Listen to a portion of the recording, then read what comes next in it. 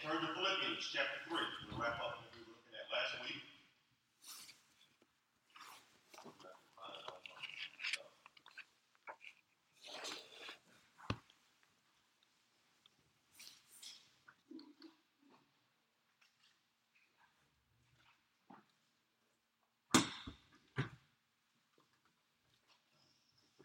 You'll notice top of your handout, one thing I want to do as we enter into a new year, particularly as we look at this passage in Philippians and we execute it, that it's always important when you approach God's Word to have one goal in mind. It's not just to find out what the Bible says. You can do that. But beyond that, you want to know exactly what the text says, what God's trying to have you learn, principles that apply that are in general to all of us. Because specifically, you want to know what God wants Randy to do. You want to apply it, and that's the key to apply the text. I was talking to a young man yesterday. Two young men, actually. It's like everybody I talk to is younger than me. I don't want to stand up there. That means, but actually I do know what that means. My son called me this morning. He just drove to Virginia and back in 2 days. And I'm thinking, he's on the phone at 8 o'clock in the morning. I think he passed out somewhere. He called this morning and an IRS question at 8 o'clock this morning while I'm shaving. And I said, call Red Butler. I don't know anything about the IRS. But older be young. Old baseball player. Older be young and out. So when I get into God's Word, what I want to do is apply the text. There are a lot. The two young men I was talking to yesterday are really excited about wanting to serve the Lord. It's guys like in their 20s. Wanting to serve the Lord. It's exciting to me to talk to them. And the fact that they would call me and talk to me made me feel good. They thought I might have something I could help them with. I'm going to meet with them and talk to them and kind of begin to disciple them and help them. They really want to get involved in ministry around God's Word. And one of the things I was sharing with them is I'm not, as a person, anti-seminary. I'm a pastor, and I've been doing this for 37 years. And I was with a group of pastors a few years ago, and everybody's going around and telling me who you were, and I was all the Arlington guys and a couple others from other places. And I was I've been in Arlington the longest, and I was the oldest, so they say me for last.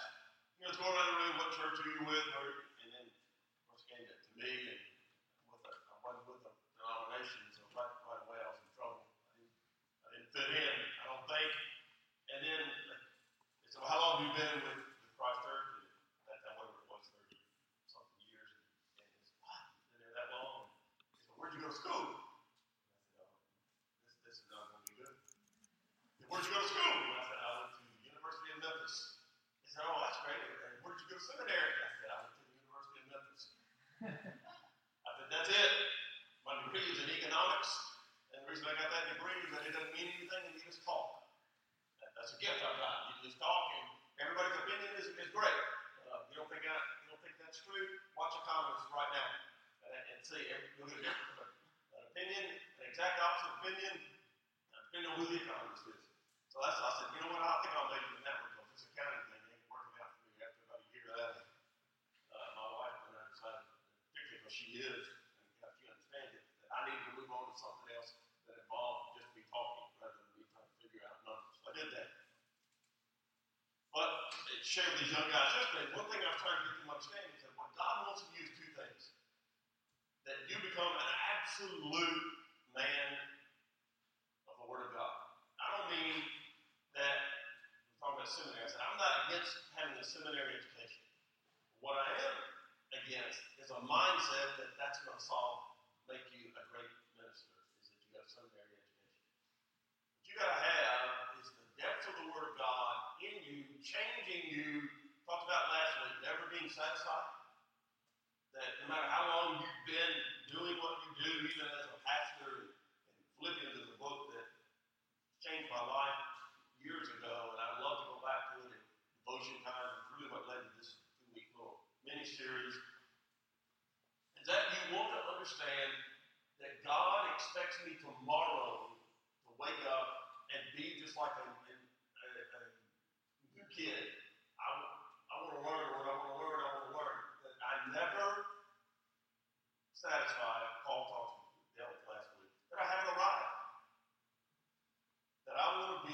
twice out tomorrow than I am today.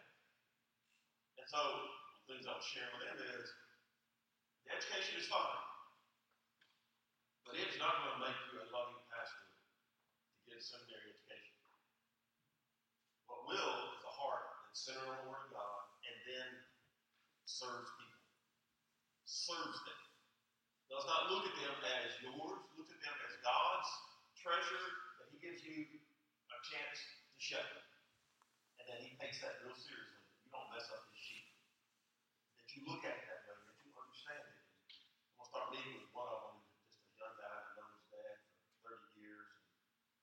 And, he's really excited about what he wants to do in his faith. And I'm going to start meeting with him across the street. He said, I need a place that's real quiet. I said, I got the perfect place.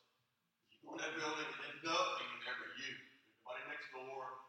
We're just going to go in there and spend some time together and just talk and begin to walk him through some ways of growing in his faith. So he really has a heart, a desire to do that. It has to begin with that heart. And I think one of the things I want us to look at today is we ended up last week, we looked at the handouts, we examined ourselves individually and corporately, is that we looked at the past. We did that last week. You'll notice on your handouts what we covered last week was the past.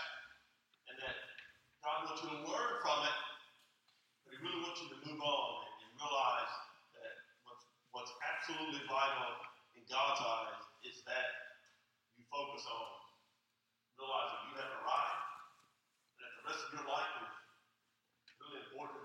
How am I going to honor God? I was reading about a guy this week who had a problem. He said his ears were ringing all the time, and his eyes were bulging out, and he was just flushed. Ears ringing all the time, the eyes bulging out, and just flushed face. We started going to doctors, and they just could not figure out what was wrong with him. The doctor after doctor after doctor, he still had problems with ringing the ears, and the bulging eyes, and flushed face, neck. So one doctor took his tonsils out. That didn't do any good. Another one took his appendix out. That didn't do any good. And nothing would work. Finally, he just kept going to the doctor. The doctor finally, his intern said, I don't know what's wrong with you. I think you got about 6 months to live. I don't know what else to tell you. You just cannot figure out what's wrong with you. You got 6 months to live. So here's his decision. I got 6 months to live. So he quit his job and decided he was just going to live it up for 6 months and do everything that he ever wanted to do. So he goes to his tailor. And he always wore, he was a professional, he always wore suits. Really, he goes to his tailor. He's going to have some new suits made, and he was just going to live it up the time that he had left. So the tailor was measuring him, writing stuff down, and he writes down his next size is 16. And the guy said, no, my next size is 15. Always has been. I've always worn a size 15 suit clothes.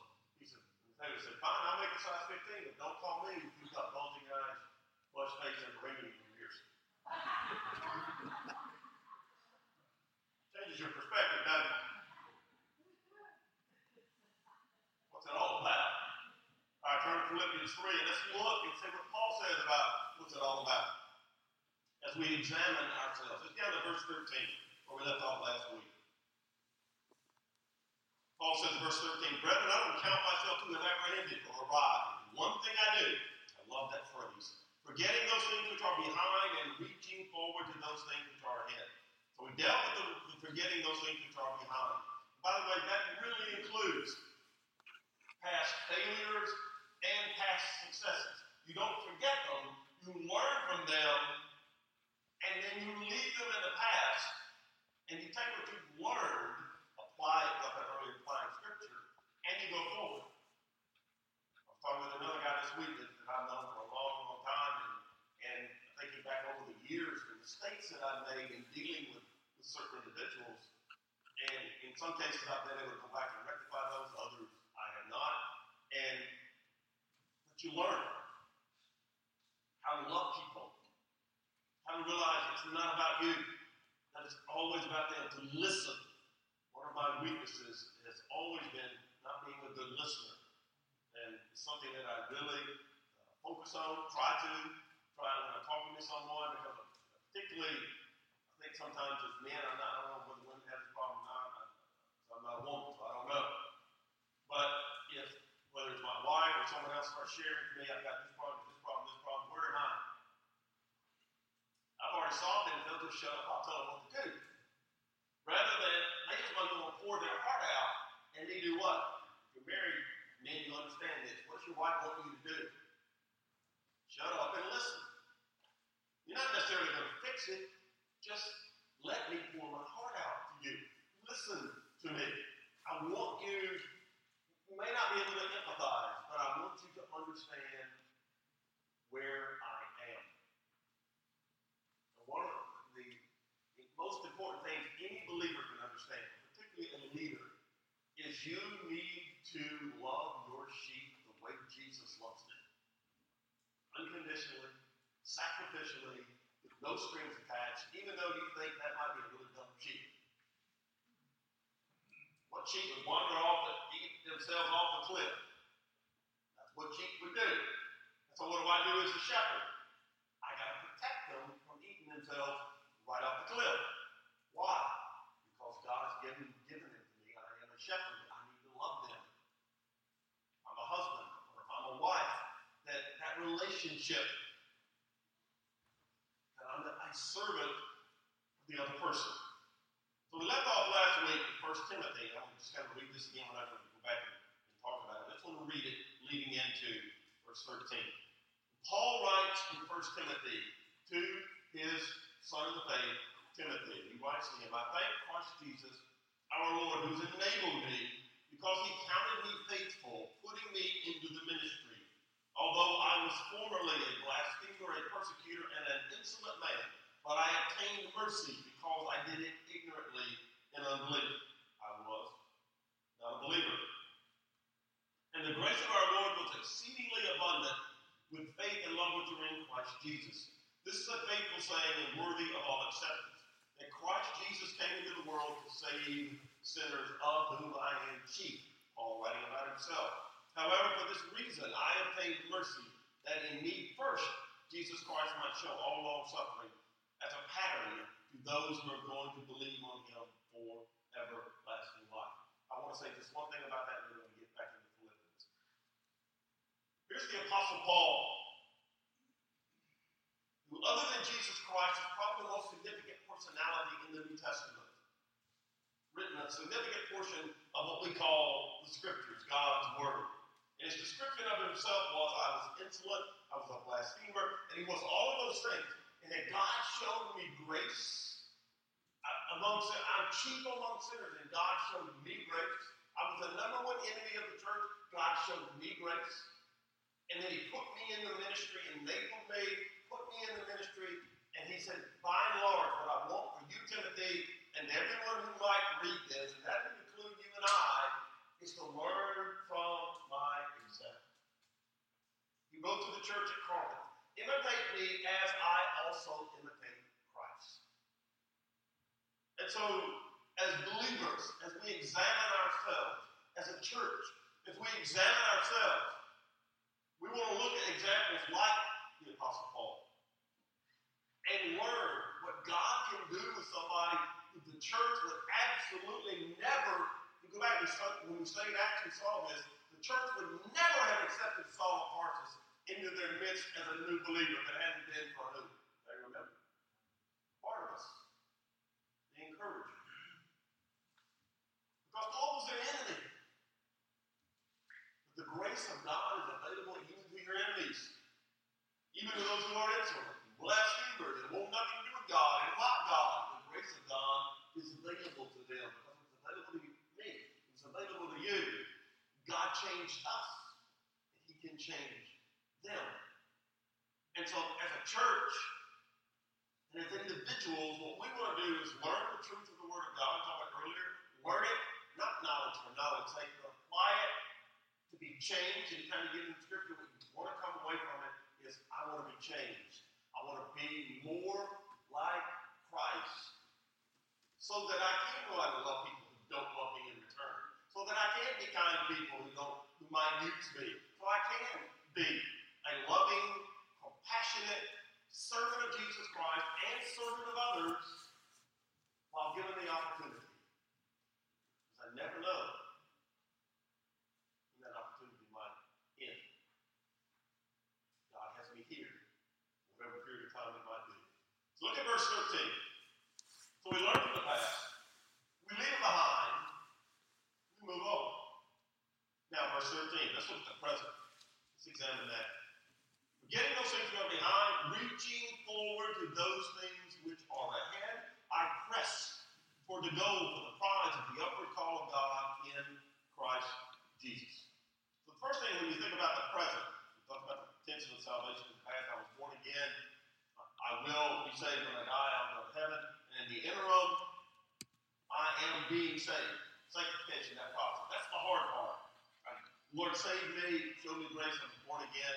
One day He's going to take me to heaven. And I'll go to paradise. And I'll go to my reward. It'll be fantastic. Beyond comprehension. With a finite mind on earth. But the hard part is right now. Whatever period of time it is that God leaves me on planet Earth to live it. That present. Here's how Paul addresses that. I forget what's behind. Talk about that ad nauseam now. And so I want to focus on the present, leading into the future, or the prize. Number one, I want to live for Christ. I want to live for Christ. Those phrases in verse 13 and 14. Reaching forward. Pressing toward. I want you to get a mental picture. And those are present tense verbs, meaning in Greek. If it's a present tense verb, it means you do it how often? All the time. It's a daily battle. A daily goal. Yes, I want to be more like Christ. We talked about it several times, and that's why this book means so much to me. If Paul could say about himself, I've not arrived, Lord have mercy, because anybody could have said I have arrived, who could have been next to Jesus? It would have been the Apostle Paul. And he said, I have not apprehended. I'm chief among sinners. I have not arrived. So I need to examine myself and realize that's who I am. No matter how cool I think I am, and I know I'm cool. God said, no, you're not. You haven't arrived. To never be satisfied.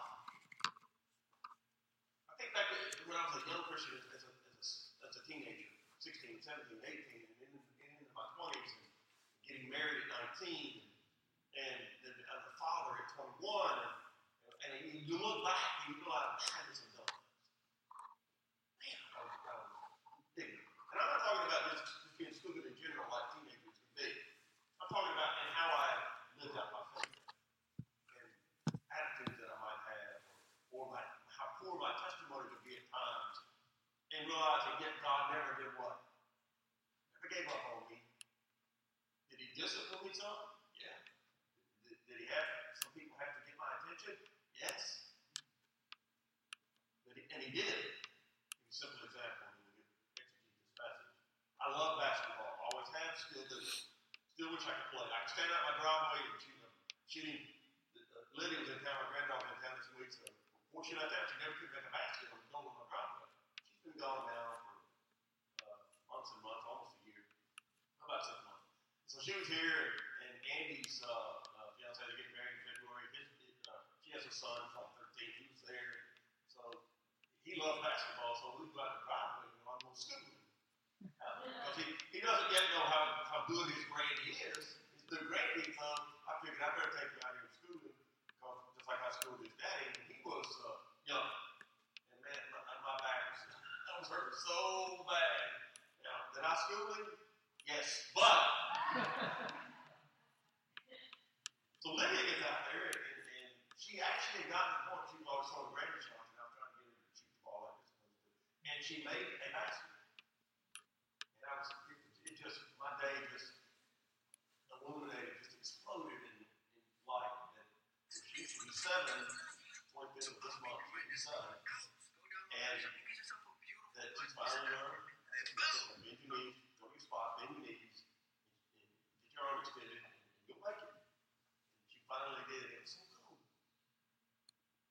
Be involved and realize, I love basketball. Always have. When I played as a young man, like 18, 19, into my 20s, I was a horrible testimony on the court. Because if things didn't go my way, I would lose my cool on a regular basis. And even I came to the church when I was 30 and I probably still started. I played on some really good teams in the 20s, like city champions and some tough leagues, and we had some really good teams.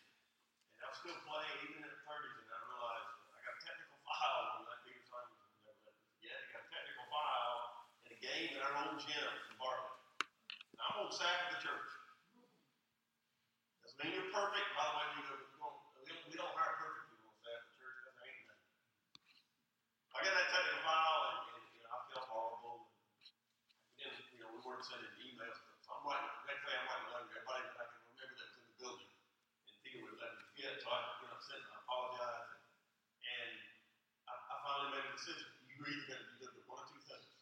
You're either going to, number one, quit playing basketball, or number two, you're going to what? You're going to get control of your temper. You're going to let the Holy Spirit control your temper. Now, going forward, I don't remember ever getting another temper file. I may have. The record probably light, so it doesn't matter. But I really had a good time and just went out and played. I played hard, yeah. And I love the game. But it has to be more important that people see that what I say with my mouth is what I do with my life. Particularly kids, particularly those that are around you that are looking up to you. It's important. Now back to the present. Number one, you live for Christ. Look at the two phrases, reaching forward and pressing toward. In the original language in which this was written, two things. One, it's present tense, which literally means it's happening every day. I'm reaching forward. I'm pressing toward. The Greek, the literal structure of the sentence in Greek is that you are overextending yourself. We talked about this last week in this metaphor. Throughout this passage, he's using the metaphor of an athlete in the Greek games running a race. And then we talked about last week, if you're running your race, what's the worst possible thing you can do while running that race? Is to look where? Behind you.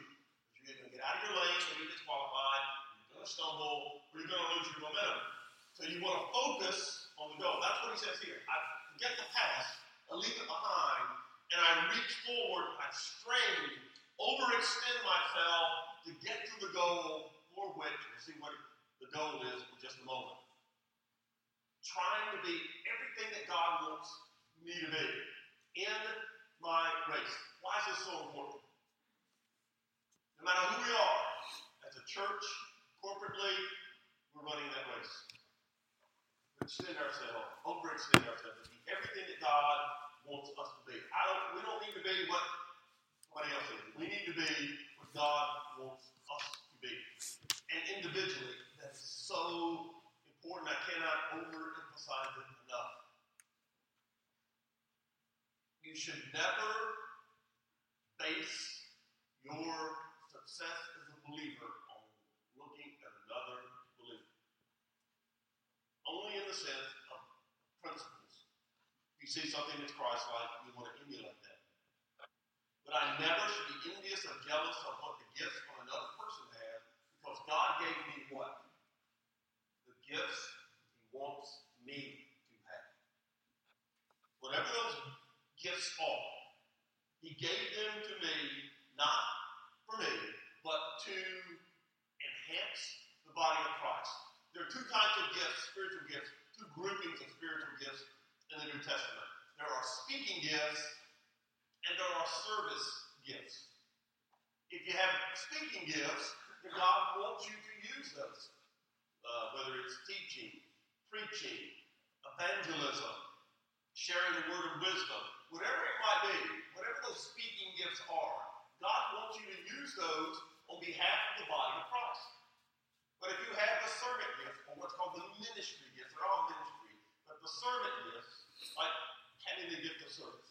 There are people right here in this room, and I won't embarrass them by mentioning their name, and a lot of people, even that are watching, and people in our church, that if I were to call them and say, I need you to do something, they would just do it, and there would never be, they would not look a pat on the back, they wouldn't necessarily anybody. They have the gift of service, or the gift of mercy. There are some people that have literally the gift of giving, that God blesses them in such a financial way that they can just meet needs and no one ever knows it. It's a spiritual gift. How many of us are supposed to give? And those of that have their hands up, I don't see. God expects all of us to support and give for the work of the cause of Christ. But there are certain people He gives the literal gift, spiritual gift of giving. I've known some of those men over the years, millionaires, and you would never know it. And they just secretly meet needs. Because God has blessed them with the capacity to do so. You don't have to be a millionaire to do that. You may just, at times God lays somebody in your heart, you just do it. Here's the point. How many of us are in a race? Assuming we're all born again and know Christ. How many of us are in a race? Every one of us. Every one of us. We're corporately in the race as a church, but individually, every believer is in the race. And God says, I want you to run the race in your lane. I want you striving forward. I want you reaching forward. I want you to have look at the verse again, a single-minded focus. One thing I do. I reach forward. I reach forward. A lot of people in my generation, in churches over the years, you get to my generation, you get to that quote, retirement age. By the way, you know how many believers are supposed to retire? I'm not talking about whatever your vocation is. You know how many believers are supposed to retire from spiritual work? The answer is zero. Zero. As long as God has you here and you can, He wants you to have the ministry, maybe prayer. Maybe the only thing you can do. You know what's the most important thing? Absolutely it is. Shared a little bit of that last week. A lot of people that get my age, my generation, and I've seen it over the years, and being a Christian for 50 years, and working for church off and on. I worked for another church for a few years in college, and then being here 37 years. You see people at times, they get the mindset, look, I'm 65, 70, 75 years old. I've done my share. It's time for these young guys to step up. Like Dick Hunter. It's time for these young guys to step up. Yeah, it's time for the young guys to step up, but it's also time for you to do what? Step up. Step up. Now, if I need somebody to take a wreath down off the front of the building, I'm going to call John Everson. I'm going to call somebody else. What am I not going to do? I'm probably not taking that wreath down myself. Like the tree last week. We talked about I knew Chad and his boys would take the tree down. You know who wasn't going to take the tree down? Me, because I'd get hurt. I could pray for them while they take the tree down. I can thank them, and it's different. Both important. Does the tree need to come back? Of course it does. My gifts are speaking gifts. And I have the gift of service. But I can't do things. Like when I played basketball in the driveway with Andy's new stepson. I'm playing basketball in the driveway with him one day. I realized you don't need to be doing this anymore. This hurts. Let's just play horse. That's what I finally got around to. I said, no, this is too easy. I'm beating you too much. Let's play horses. Let's just shoot horse. And I love people. What I realize is that things change. And so what you have to do is the reaching forward part, the overextending part. I'm still in the race. Because Jesus hadn't met me at the finish line yet and said, what? Come on home. I'm still in the race. So what I need to do is run the race that God has put me in, and maybe things change. Maybe there's an obstacle in my path that's not in yours. We'll talk about that in a few moments. Maybe there's a weight that I'm carrying that you're not carrying that I need to lay aside. But I need to run my race. You need to run your race. And we all need to run our race as a church. Figure out, what are my gifts? What would I be good at? Rather than saying, somebody else do that. God has something for them to do. He also has something for me to do. For example, what goes on across the hall over here. There's like Rhiannon's ministry and Cameron's ministry, student ministry. Those things are absolutely vital. We're not babysitting. They're beginning to disciple your kids. Even if they're not born again yet, they're not old enough yet to understand and haven't come to accept Christ. You're building in their mind principles, teaching them truths, and eventually will lead them to, hopefully, trusting Christ. Being involved in families, it's vital. The future of any church. We're not just doing church. We're affecting lives. Eternal. That's the beauty of being a believer. So back to the present. Number one, you live for Christ. Number two, as you do that, you're laboring for Christ. They're tied together, obviously. Look at verse 13 again. 14. I press toward the goal for the prize of the upward call of God in Christ Jesus.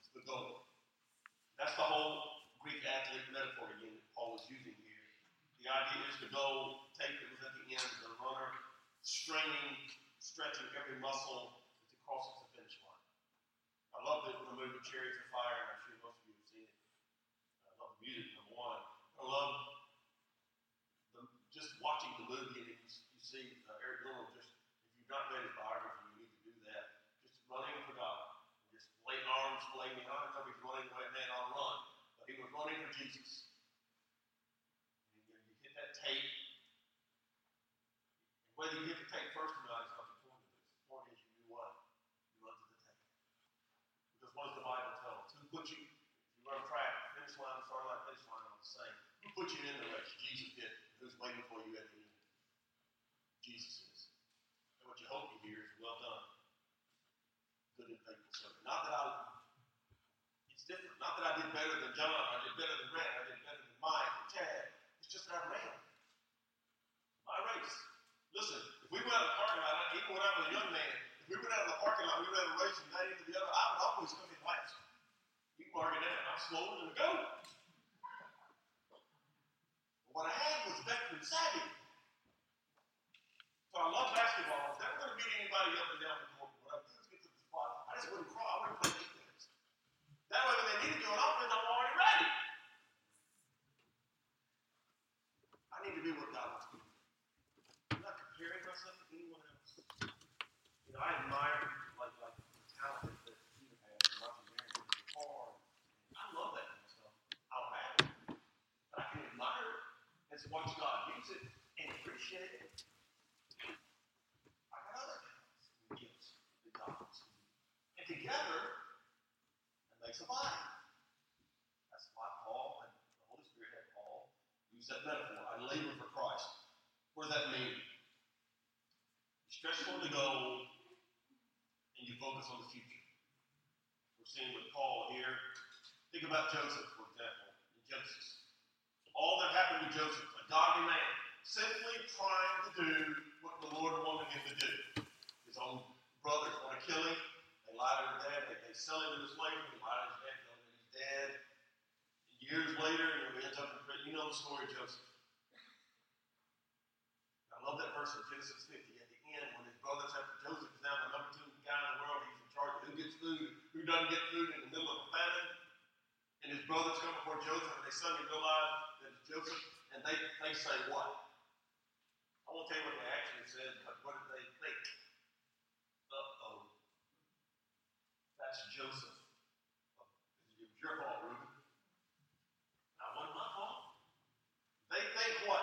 Joseph is number 2 next to Pharaoh, so they're assuming what at that point? We are going to die because of what we did to him. See, Christians don't take revenge. What do Christians do? They show grace. Believers show grace. And I love that verse in Genesis 50. You all know it. Joseph hugs his brothers and says what to them? You meant it for evil, but, go ahead, God meant it for good. You see it? Do you see it? You meant it for evil. God meant it for good. That's why Romans 8:28 is in Scripture. God wanted to remind us that no matter what's going on, I am always working good on your behalf. You may not see it till you die. You may not see it for years and years down the road, like Joseph. He's in prison going, why am I here? I didn't do anything wrong. And yet, here I am. Same thing with Paul.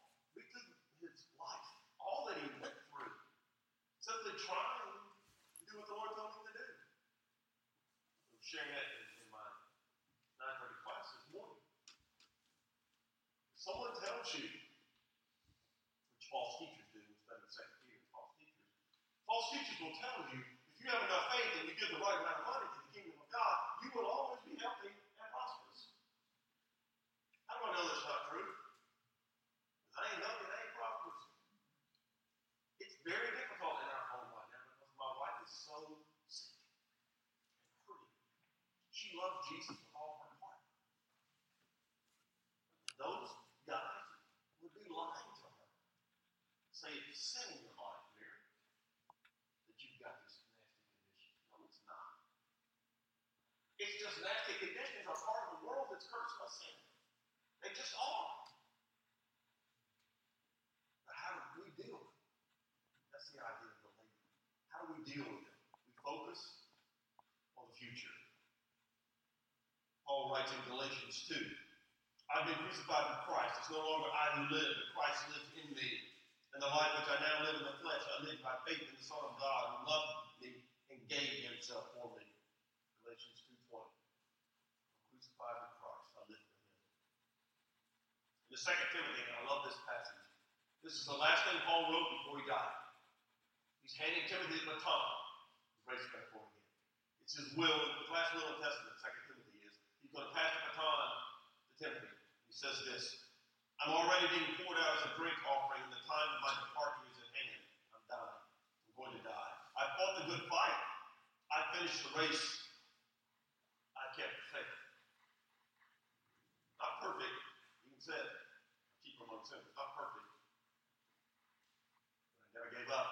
I never got out of the race. I kept focusing on the goal. One thing I do. And I love what he said to Timothy. Drink offering. I am being poured out as a drink offering. That's a direct reference to an Old Testament metaphor about libations.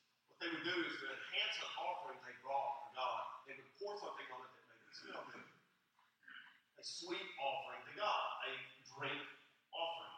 What Paul is saying is, Timothy, I'm dying, but in my dying, I hope it's enhancing your ministry going forward. And even to this day, we look at the life of the Apostle Paul, and it enhances our ministry, doesn't it? 2,000 years later, he's still being the drink offering enhancement of our ministry. See, that's my goal. That's our goal as a church. It's our goal as individuals that when I am gone, that maybe I had an impact on the lives of people that are still here. That's why I can't wait to start meeting with this young man and helping him set up his ministry. Because I know that once I'm gone, his ministry will go forward for the cause of Christ. I can be poured out as a drink offering. That people's lives have been enhanced because they knew Randy Lockley. I hope that's the case. And that Jesus can use that relationship. You just never know how you're impacting the life of another person when you're around them. And then finally, we'll point about that, and then we'll close out with the prize. It's love like Christ. Simply love people. We're going to talk more about this next week. Starting next week for a couple of weeks, we're going to look at loving like Christ. You simply have a burning love for your God, which manifests itself in a burning love for other people. Remember when they asked Jesus to sum up the law and the prophets, which is sum up Scripture? Remember they asked him, how did Jesus sum it up? Made it real clear, didn't he? He said, love God with all your heart, your soul, and your being, and others. Love your neighbor as yourself. He said, on this hang all the law and the prophets. So if you want to summarize Old Testament Scriptures according to Jesus of Nazareth, who might know that he's God, he said, here's how you sum up Scripture. You love God, and you love other people. Not yourself. That'll take care of itself. Love other people. Be selfish for them. But you want them to know you're God.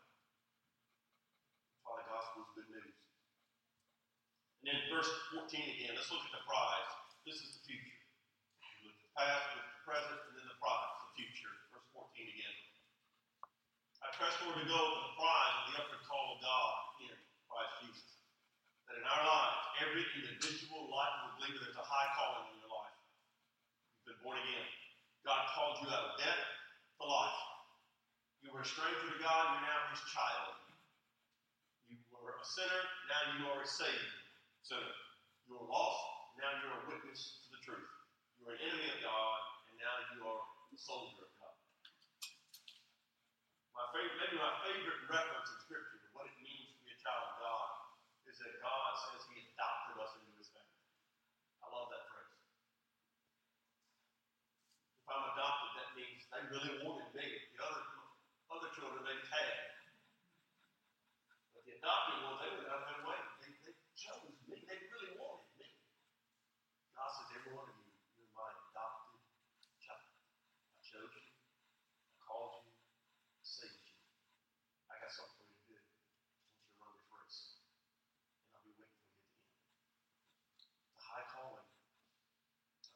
many times over the years, and I really mean this, no matter who you are, if the President of the United States, whoever that is, if you're the President of the United States, to the Pope,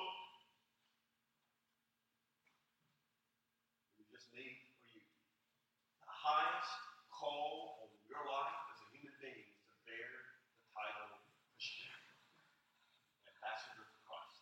Paul wrote to the church of Corinth. You hold forth the word of reconciliation. You are an ambassador of the King of Kings. I don't care who you are. There's no higher calling on your life than that. Secondly, it's a holy calling. That sanctification process we talked about. Being set aside, that's what the word means, holy. It means separate unto God. In the Old Testament, it said that Peter, in his first epistle, quoted again when God said, "Be holy because I am holy." It means separate unto God. 2 Timothy, again, Paul's last word of Testament, he writes these words to Timothy. God has saved us and called us with a holy calling, not according to our works. In other words, God didn't call you because you're really capable. Not according to our works, but according to his own purpose and grace, which is given to us in Christ Jesus before time began. You're that important to God. Not because you're good looking, you got great skills. His grace, he called you, he's got purpose for you. Giving you race and running. And finally, it's an upward or a heavenly calling. Paul says there in verse 14 again, I press toward the goal for the prize of the upward call of God in Christ Jesus. Upward call. Glorify. Go home. On your handout, on your outline, the bottom of 2 Corinthians 5:17 says, if anyone's in Christ, he's a new creation. Old things have passed away. All things have become new. Glorified. One day, you'll go home to be with Jesus. John 14, you know that passage well. In the upper room discourse, Jesus last night with his disciples. John 14 begins this way. Jesus says, let not your hearts be troubled. Why did he say that to them? Because their hearts were troubled. They didn't want him to go away. They did not understand. They were confused. Here's what Jesus said to them. Let not your heart be troubled. You believe in God, believe also in me. I go to do what? Prepare a place for you. If I go and prepare a place for you, I will, number 2, come back for you. And number 3, we will be together. That's the promise of the Son of God. Them and to us. Get your place ready. I'm going to come back for you, and we're going to be together. And Thomas says, well, we don't even know where you're going. How can we know the way? He utters those great words. I am the way, the truth, and the life. So you notice there again in the handout. Press on. Press forward. Gotta be hungry, humble, hard-working. Hebrews chapter 12, that famous passage. The writer of Hebrews says these words, writes these words. Therefore we, believers, also, since we are surrounded by so great a cloud of witnesses, let us lay aside every weight and the sin which so easily ensnares us, and let us run with endurance the race that is set before us, looking unto Jesus, the author and finisher of our faith, who for the joy that was set before him endured the cross, despising the shame, and has sat down at the right hand of the throne of God. The joy that was set before him. In Philippians, he talks about the joy of the cross. When you read about crucifixion, do you see anything joyful about that? You know why it was joy for Christ to get tortured and crucified? Because it bought our salvation. It bought our redemption. And he wants us to understand that. Be thrilled about it.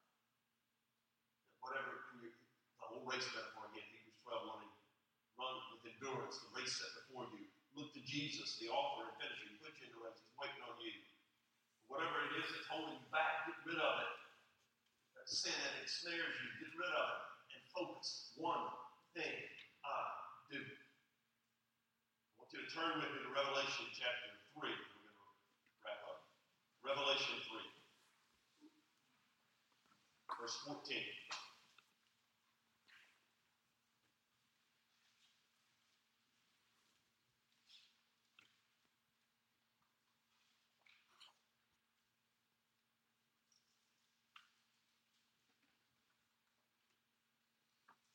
get the Revelation, the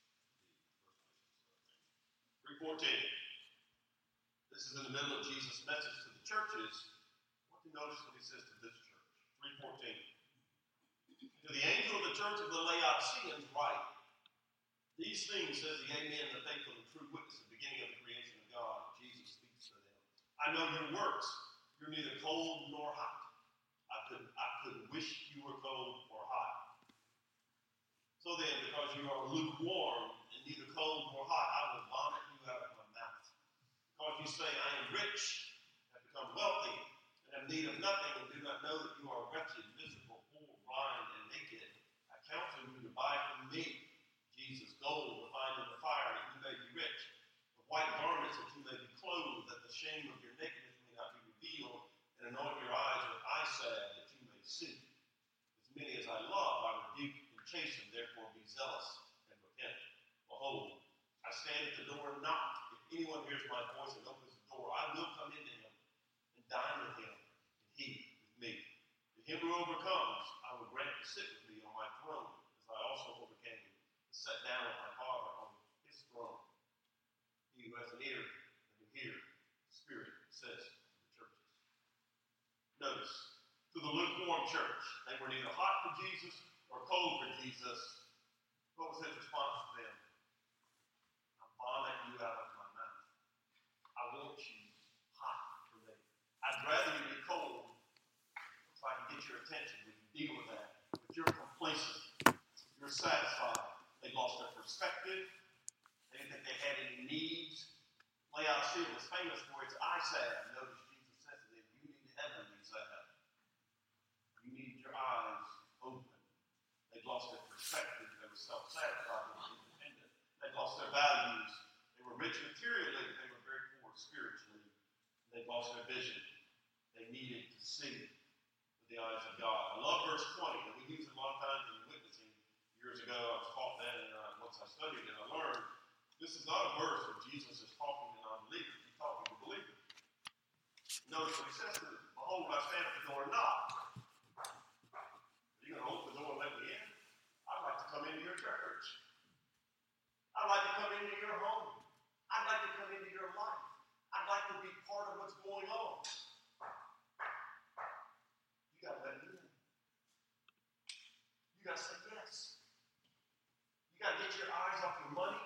You got to get your eyes off your complacency. You got to focus on me and never be satisfied. Your priorities got to change. I don't like lukewarm.